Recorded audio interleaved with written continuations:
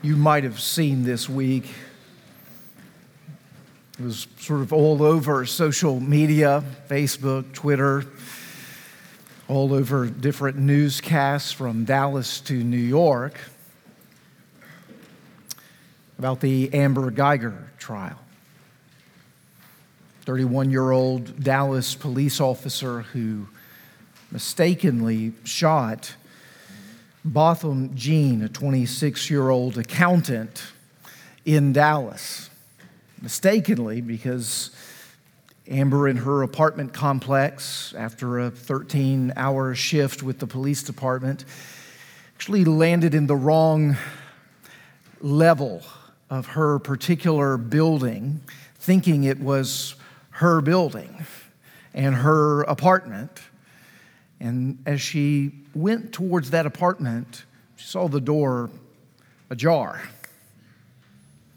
Walked in and was concerned, thought there was a burglary that was taking place, and there, Botham Jean, actually in his own living room, was shot and killed by Amber Guyger.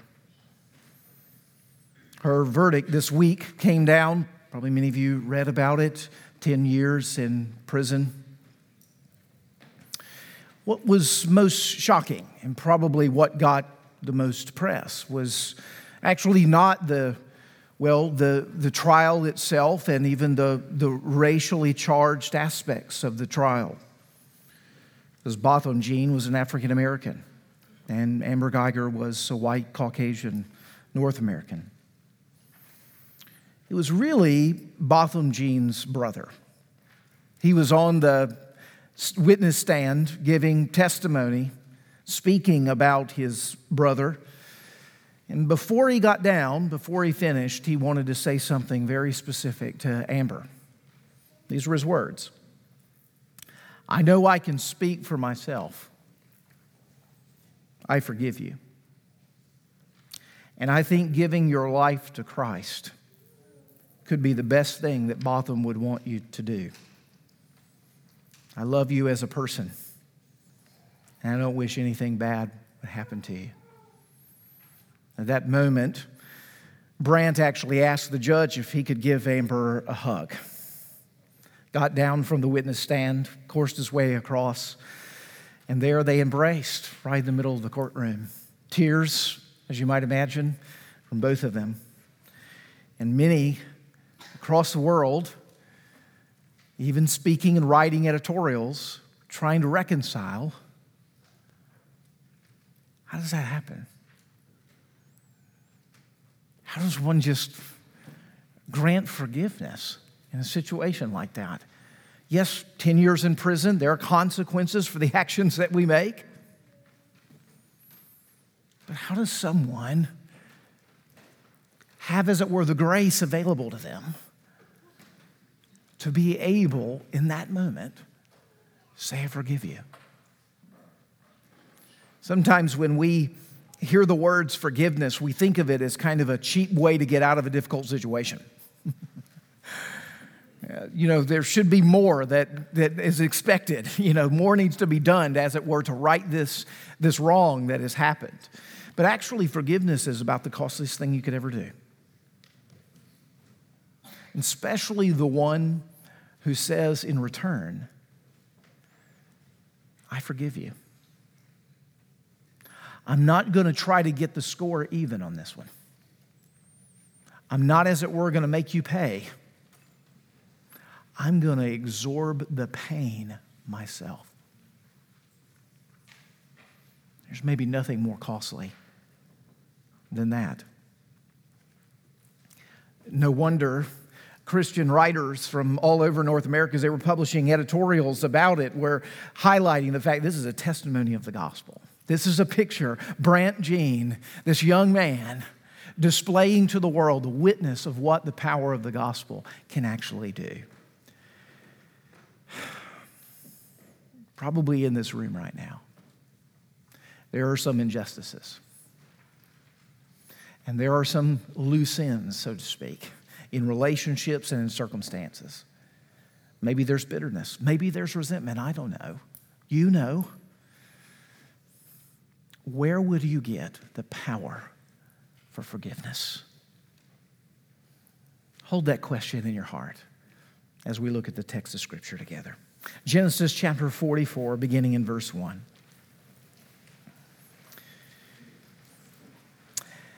Then he commanded, that is Joseph, commanded the steward of his house to fill the men's sacks, those are his brothers' sacks, with food, as much as they can carry, and put each man's money in the mouth of his sack.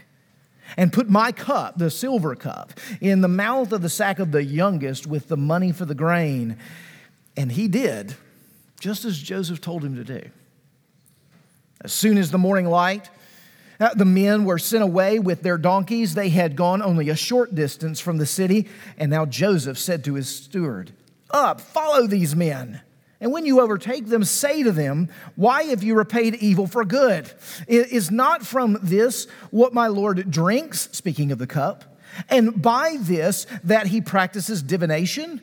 You have done evil in doing this." When he overtook them, he spoke to him exactly these words. They said to him, "Why does my Lord speak such words as these? Far be it from your servants to do such a thing. Behold, the money that was found in the mouths of our sacks we brought back to you from the land of Canaan. How then could we steal the silver or gold from your Lord's house? Whichever of your servants is found with it, he shall die, and we also will be my Lord's servants." He said, "Let it be as you say. He who is found with it shall be my servant, and the rest of you shall be innocent." And each man quickly lowered his sack to the ground, and each man opened his sack. And he searched, and beginning with the eldest and ending with the youngest. And the cup was found in Benjamin's sack. And they tore their clothes, and every man loaded his donkey and returned to the city. When Judah and his brothers came to Joseph's house, he was still there. They fell before him to the ground. Joseph said to him, "What deed is this that you have done? Do you not know that a man like me indeed can practice divination?" And Judah said, "What shall we say to my Lord? What shall we speak? How can we clear ourselves? God has found out the guilt of your servants. Behold, we are my Lord's servants, both we and he also, in whose hand the cup has been found." But he said, "Far be it from me that I should do so. Only the man in whose hand the cup was found shall be my servant. But as for you, go up in peace to your father." Then Judah went up to him and said, "Oh, my Lord, please let your servant speak a word in my Lord's ears, and let not your anger burn against your servant, for you are like Pharaoh himself. My Lord asked his servant, saying, 'Have you a father or a brother?' And we said to my Lord, 'We have a father, an old man, and a young brother, the child of his old age. His brother is dead, and he alone is left with his mother's children, and his father loves him.' Then you said to your servants, 'Bring him down to me, that I may set my eyes on him.' We said to my Lord, 'The boy cannot leave his father, for if he should leave his father would die.' And then you said to your servants, 'Unless your youngest brother comes down with you, then you shall not see my face again.' When he went back to your servant, my father, we told him the words of my Lord. And when our father said, 'Go again, buy us a little food,' we said, 'We cannot go down. If our youngest brother goes with us, then we will go down. For we cannot see the man's face unless our youngest brother is with us.' Then your servant, my father, said to us, 'You know that my wife bore me 2 sons. One left me, and I said, surely he has been torn to pieces, and I have never seen him since. If you take this one also from me, and harm happens to him, you will bring down my gray hairs in evil to Sheol. Now therefore, as soon as I come to your servant, my father, and the boy is not with us, then as his life is bound up in the boy's life, as soon as he sees that the boy is not with us, he will die. And your servants will bring down the gray hairs of your servant, our father, with sorrow to Sheol. For your servant became a pledge of safety for the boy to my father, saying, if I do not bring him back to you, then I shall bear the blame before my father all my life. Now therefore, please let your servant remain instead of the boy, as a servant to my Lord, and let the boy go back with his brothers. For how can I go back to my father if the boy is not with me? I fear to see the evil that would find my father." Then Joseph could not control himself. Before all of those that stood by him, he cried, "Make everyone go out from me."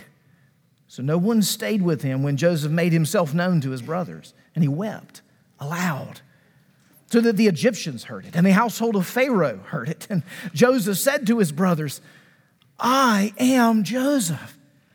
Is my father still alive?" But his brothers could not answer him, for they were dismayed at his presence. So Joseph said to his brothers, "Come near to me, please." And they came near, and he said, "I am your brother Joseph, whom you sold into Egypt. And now do not be distressed or angry with yourselves because you sold me here, for God sent me before you to preserve life. For the famine has been in the land these 2 years, and there are yet 5 years in which there will be neither plowing nor harvesting. And God sent me before you to preserve for you a remnant on earth and to keep alive for you many survivors. So it was not you who sent me here, but God.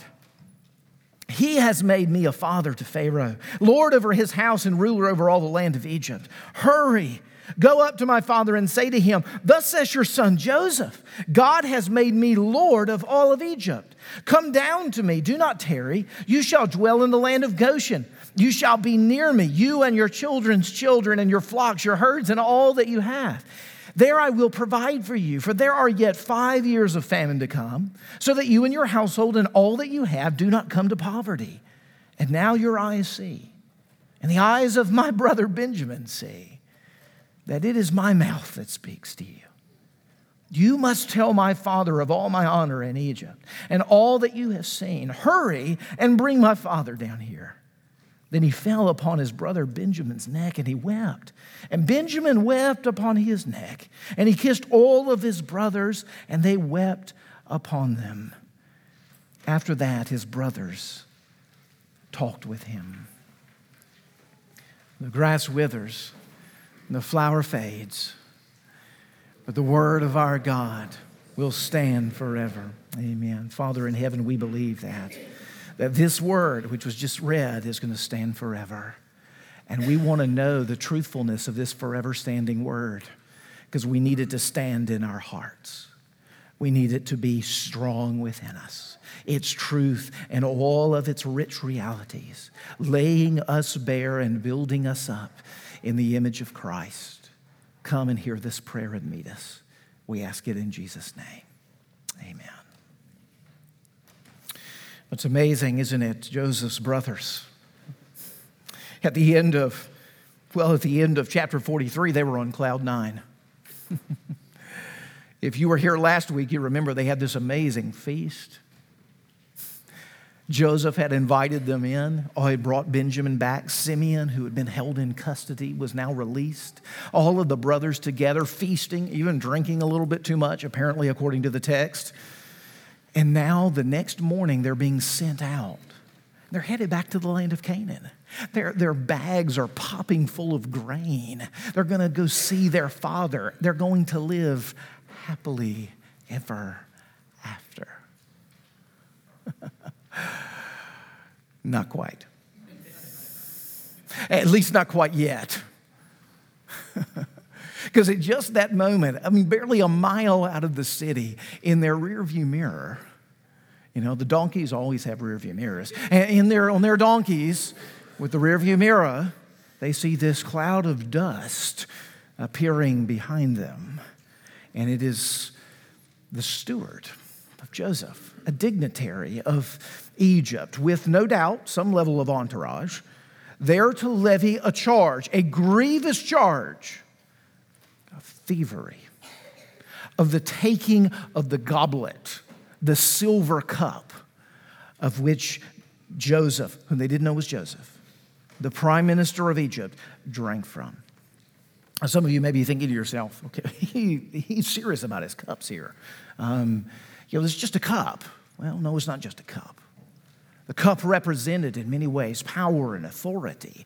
It represented holding, as it were, the place of prestige and position at the table, which was a place in the ancient Near East of hospitality. And in that place of hospitality was a position of authority around that table, along with its accoutrements, that revealed where one's actual position stood in the line of everyone else around the table. It stood for something really significant. For them to take a cup was to, in some ways, commit the crime of crimes, to turn in evil for what was so good, to do a reverse hospitality. They had been received so kindly by the prime minister. Now is this their thank you? To take from him the cup? But even more than that, as is noted several times in the text, probably perked your interest as we were reading it in verse 5 and then again later in verse 15. Is this not the cup of which the prime minister uses to practice divination? What? What? Did we read that right? Let's look back at that. Practice divination. It said it twice.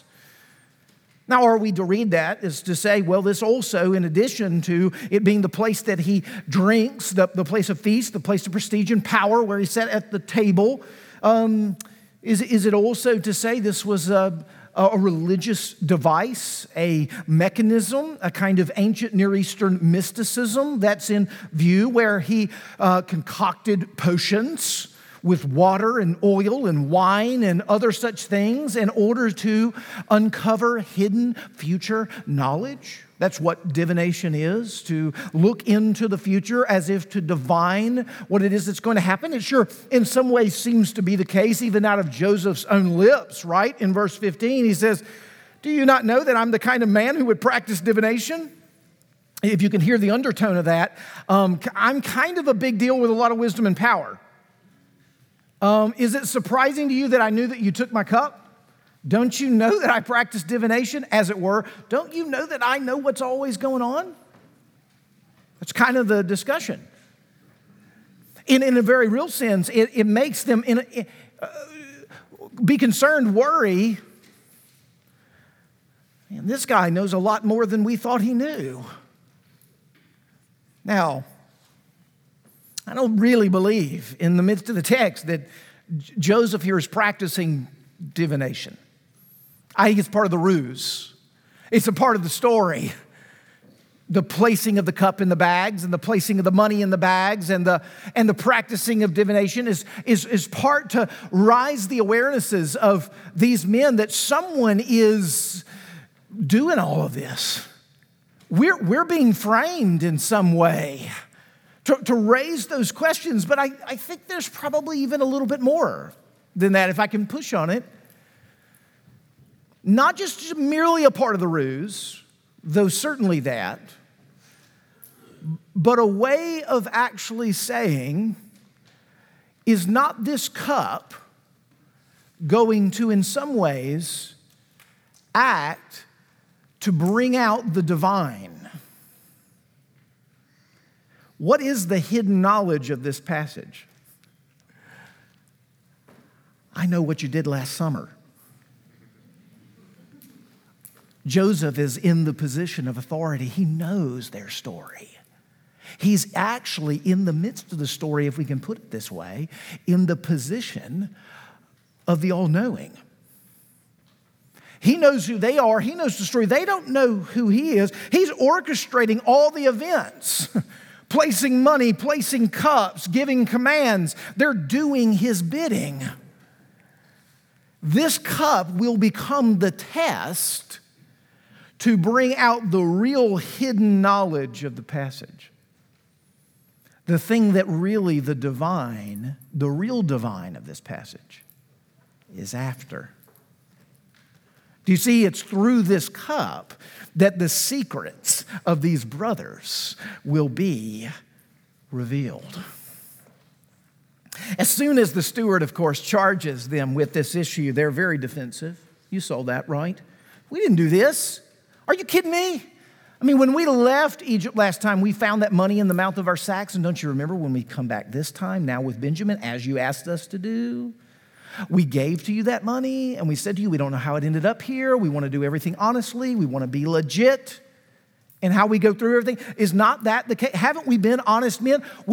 I'm so confident that we don't have the silver cup in our bags, that I'm just going to go ahead and say, if you find it in our bags, let's just kill the man on the spot. Let's just get it done, and the rest of us will be your servants.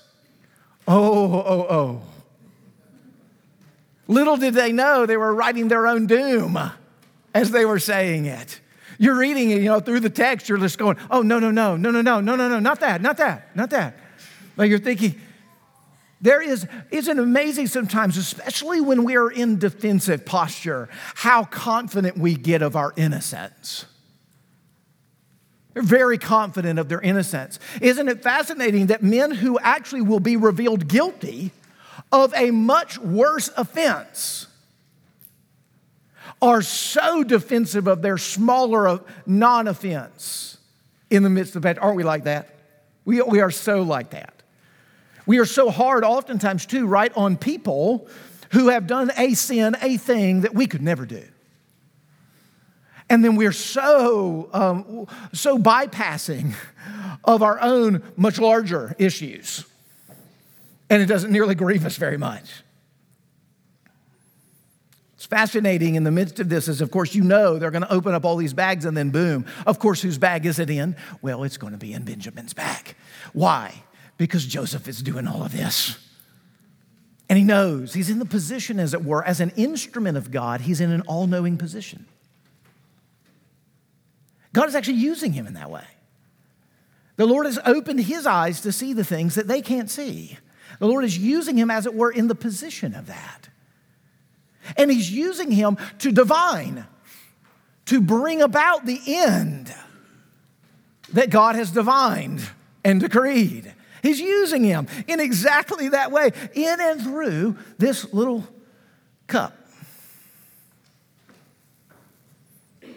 When they get back to Joseph's house, he's still there, and you expect them to launch into a long diatribe of defense, but they don't do it. I mean, they've come to the point. You get this now. They've arrived. They've been accused of spies. They've been sent back. Simeon's been held custody. Got to bring Benjamin. They bring Benjamin. Now they've got all their stuff. They're going back, and all of this has been a ruse. All of this has been a test. All of it's been a challenge that they've been walking in. And now they're on their way back finally with everybody in tow, and everything is great. They're going to live happily ever after, and there is a silver cup in Benjamin's bag. And we've got to turn around and go back to cursed Egypt and see Joseph again. And he's going to go, what have you done? And you're just going to go, I have no words. I have no words. That's literally what they say. What am I going to say? What am I going to say? Am I going to say, I didn't do it? Here is judge and jury before me. The prime minister, he's going to make the decision and he's going to give the consequence. And all I can say is I didn't do it. And the evidence points us in a very different direction. What am I going to say? And so what does he say? He says exactly what he should say. Judah says exactly what he should say. Verse 17.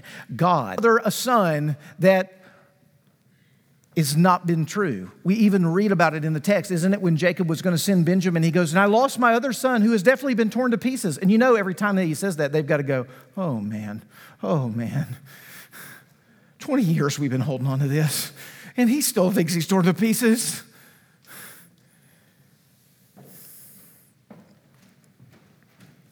And so Judah says, listen, let me talk to you. It'll be enough. It'll be enough if we just are all your servants, okay? We'll just all stay. I can't go back with the father. We're just all going to stay, and we're just all going to be your servants. No, says Joseph. Only the one that's guilty should receive punishment. You didn't do anything wrong. I'm just going to hold Benjamin for the rest of his life here in Egypt, and I'm going to send you all back home, and notice the word, to live in shalom. Oh, isn't that irony? There's an irony. We're going to go back home and your consciences are going to be totally at peace. Or not. That's the rise of the passage. I'm going to go back home so you can be at peace. And he's thinking to himself, there's no way I could be at peace. There's no way I could go home and be at peace. If I don't go home with Benjamin, do you know what's going to happen? And so he pulls him aside, doesn't he? And the large length of the passage, he rehearses. Hey, we've been really faithful. We've done like everything that you've told us to do. I wish I could explain what's going on right here. I don't think it's like you think it is, but I don't know what to say to make you think anything differently. So if we could just work out something to where Benjamin can go back, I tell you what, I pledged my word to my father that Benjamin, his only son of the wife that he has always loved, and he's lost his other son, I pledged that I would bring him back unharmed. If you will just keep me, can we just send him back with all of his brothers? That's his solution. Now, if you can see the makings of what's going on in the midst of this passage, let me remind you, this is Judah who concocted the plan to sell Joseph 20 plus years ago. This is the Judah who, thought he was sleeping with a prostitute in a previous passage that wound up being his daughter-in-law. This is this Judah. This Judah who has only ever thought of himself, who has systematically tried to destroy his brother Joseph out of jealousy, who in no way has ever appeared in the text to have a thought about his father's sorrow, now says, I will give the entirety of myself if it means that Benjamin can survive and go back home. You know what this text is teaching us.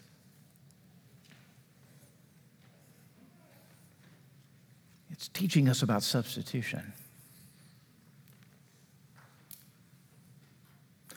It's teaching us about a man who didn't commit a crime, in this case, Judah, to stand in for the one who is considered guilty of the crime in order that the one who is guilty of the crime can go free. Do you notice anything? Do you notice that's your story in the gospel of Jesus Christ? That's exactly what he's done for you. Is that he has come and he has stood in for you. He has received the wrath of the Father and all of the judgment for sin so that you can go back home to be with your Father. That's what he's done for you. That's the whole of what he's done. Do you understand why Joseph started to lose control? That's literally the language of the opening of chapter 45. Joseph loses control. He totally loses. We've been seeing him cry for several chapters now. And when he does, he usually escapes to another room so nobody can see it. But here, what does he do? He banishes everybody within the room, and he just literally loses it in front of his brothers. Why does he lose it? Because what needed to be divined was divined. What did he see? He saw what was the question of this text. Will these brothers, who I know, be willing to sacrifice a brother for their own ability and willingness to be able to leave and live in peace, which is what they did with me? Will they leave Benjamin here and say, you know what? It could be worse. We could all be slaves. Let's cut our losses and go home. Or will we see something different? Have they changed? In the moment that Judah, none other than Judah, the worst among the brothers, says, I'll stand in for him, Joseph knows, I can tell you who I am. Now is the time. What needed to be divined has been divined. It's seen. I know where they are. I know their hearts. These men have changed. And of course, in that moment with tears streaming down his eyes, Joseph says, I am Joseph. Is my father still alive? And they're like, you know? And then it says, they're dismayed. You might have thought in that moment that they would just sort of run and tackle him or something with a hug. But, he hadn't said anything about forgiveness at this point. And he's kind of a big deal in Egypt. So all that we did, and you have all of the power to do anything you want to with us, and you've just revealed yourself to us. The hammer's coming down. Dismayed. And Joseph sees it, doesn't he? Joseph sees it. And so what does he say? Verse 4 of chapter 45, come near to me, please. Come near to me, please. And they came near to him, and he said, I am your brother Joseph, whom you sold into Egypt. And then listen to the text. And now do not be distressed or angry with yourselves because you sold me here. For God sent me before you to preserve life. That's an amazing moment. That's an utterly amazing moment. Here are these brothers who have lived for 2 decades plus under the guilt of their sin.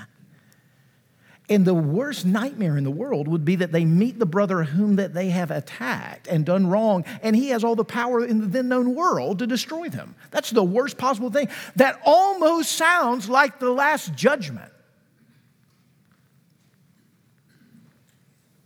It must have felt something like that for these men as they're standing before Joseph. And then he says, come near to me. Don't be distressed. Don't be angry at yourselves.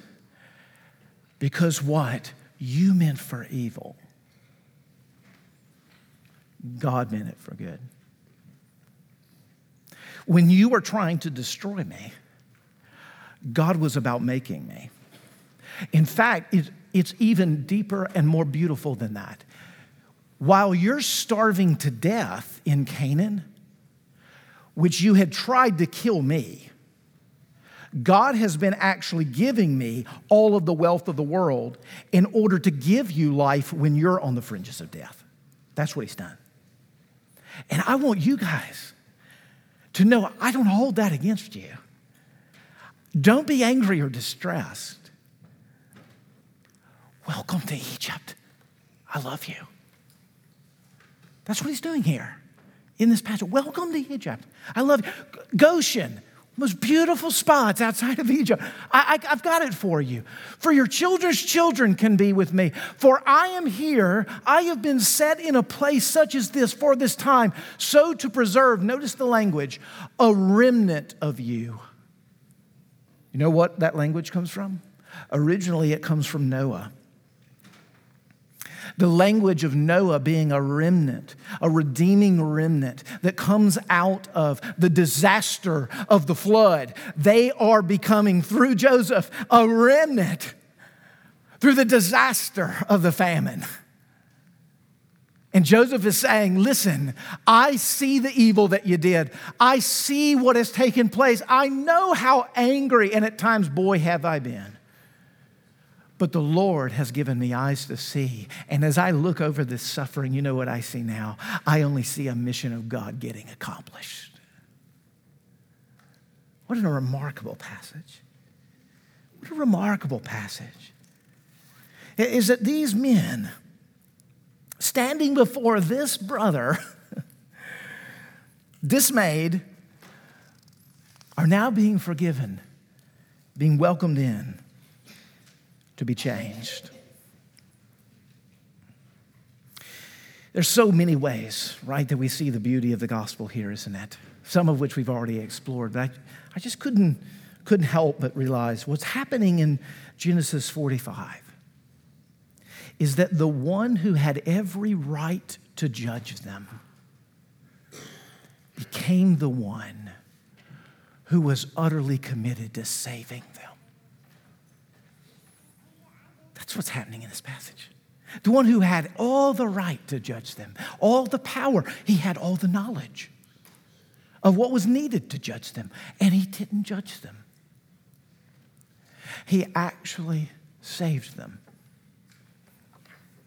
Now, until you know that that is not just Joseph's story, but yours if you're in Christ, you'll never know the power of forgiveness. You'll never understand why Brent Jean can sit on that witness stand and forgive someone who murdered his brother. You never understand the nature of that. You never even begin to imagine that until you know that we murdered Jesus Christ with our sin. And he stands in the dock of the witness stand today in heaven at the right hand of the Father, and he lives to protect you, to save you, and to bring you to glory with him.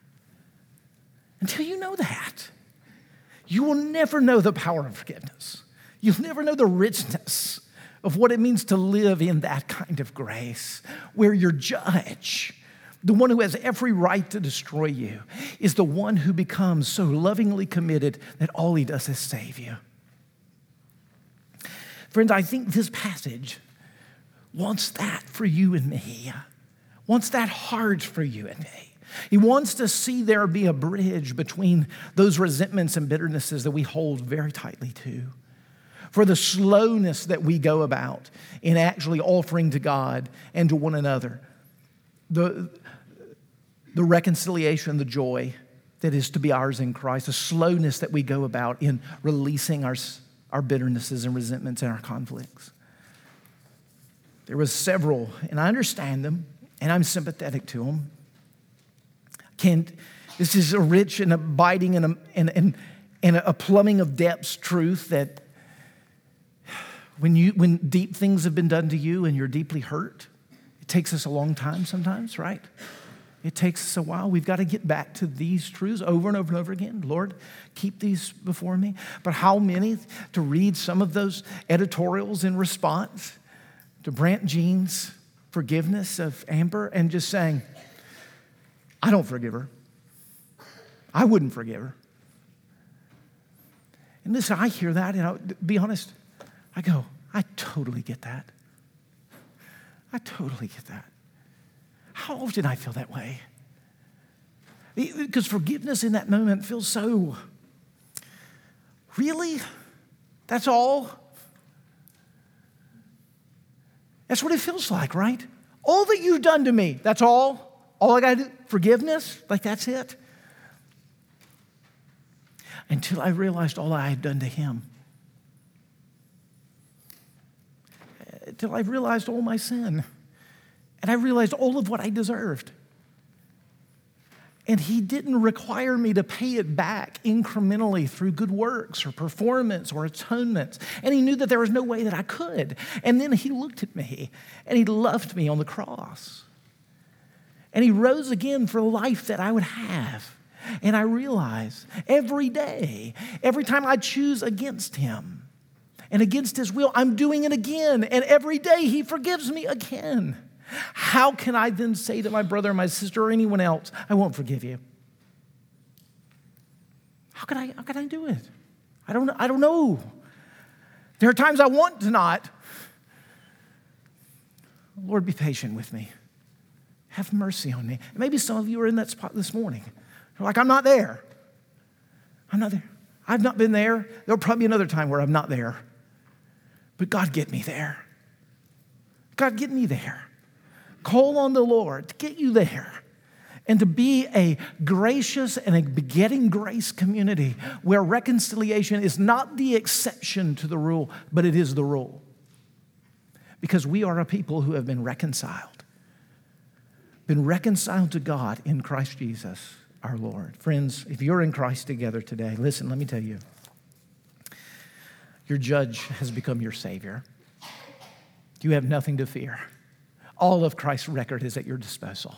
He is welcoming you into way better confines than Goshen in Egypt. And he has gone to prepare a place for you where it will never run out of grain, and all of the children's children to all of the generations will be there in glory with you. One thing's for sure, reconciliation is going to happen one way or another. In the midst of the call of reconciliation in this passage, let's walk in the mission of it until all is made right. For he has come to make all things new and to reconcile all things in heaven and on earth. Father in heaven, we would ask that you would press this truth into us right now. And Father, I'm not wise enough to know how to communicate it that would meet the variety of circumstances in here. And so I just commend that to your Spirit. I sense a great need for your Spirit to do what only he can do. Father, you know the stories. You know how this is hitting a variety of different people in this room, and even how it's hitting my own soul. I trust you and your wisdom to be able to communicate spiritually in exactly the way that's needed. And so, Father, I just call upon you through the power of the Holy Spirit to send him to accomplish it. And Lord, those places where we need to mine the riches of this truth at a deeper level and apply it to our own lives personally, help us not to walk in fear. But as we learned earlier in the service, when we have received this perfect love, it casts out such fear. Let that love come. And let the testimony be that today, in the presence of Christ, we've been perfected by that love a little bit more. We ask this in Christ's name. Amen.